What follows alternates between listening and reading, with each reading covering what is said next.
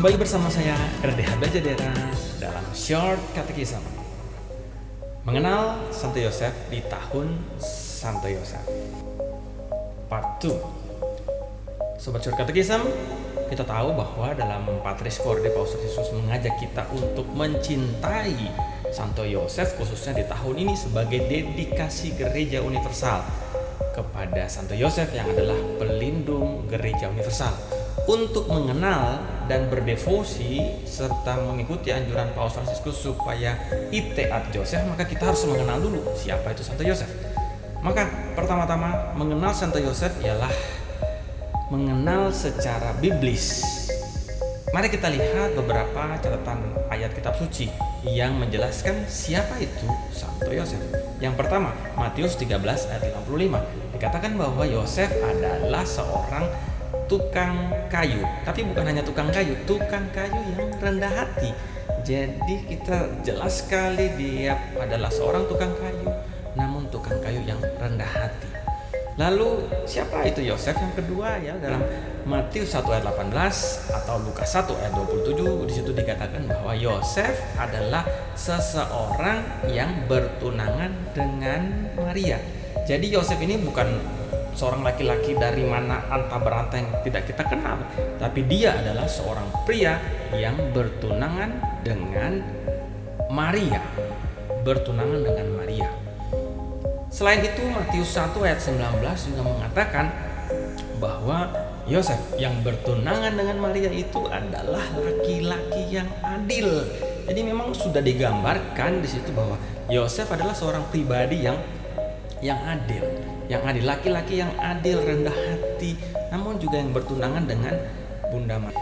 Selain itu, Yosef juga dikenal sebagai orang yang menyaksikan para gembala yang menyembah Tuhan.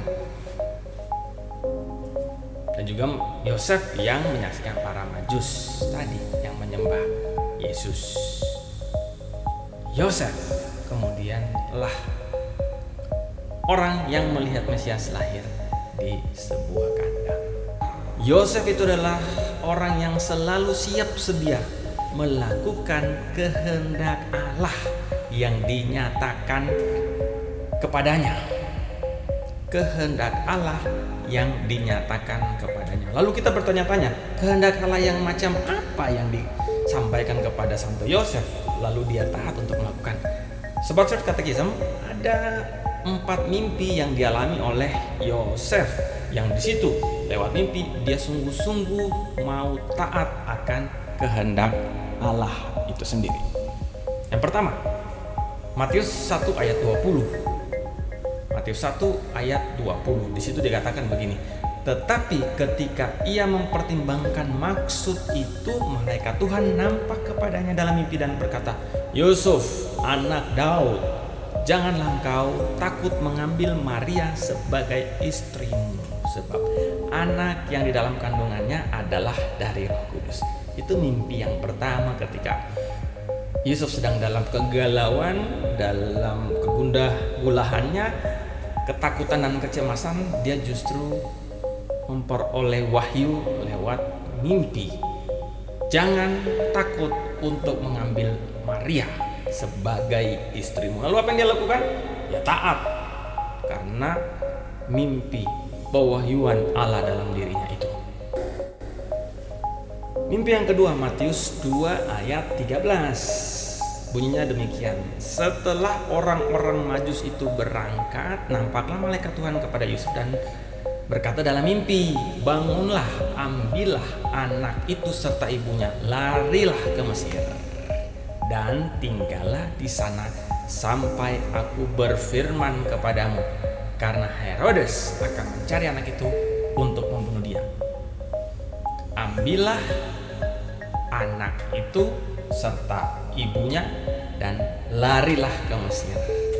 Maka Sobat Short Catechism, Yusuf taat dalam mimpi akan pewahyuan, perintah dan sabda Tuhan untuk pergi ke Mesir.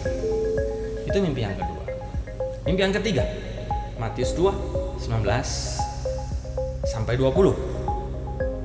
Setelah Herodes mati, nampaklah malaikat Tuhan kepada Yusuf dalam mimpi dan berkata, bangunlah, ambillah anak itu serta ibunya dan berangkatlah ke tanah Israel, karena mereka yang hendak membunuh anak itu sudah mati.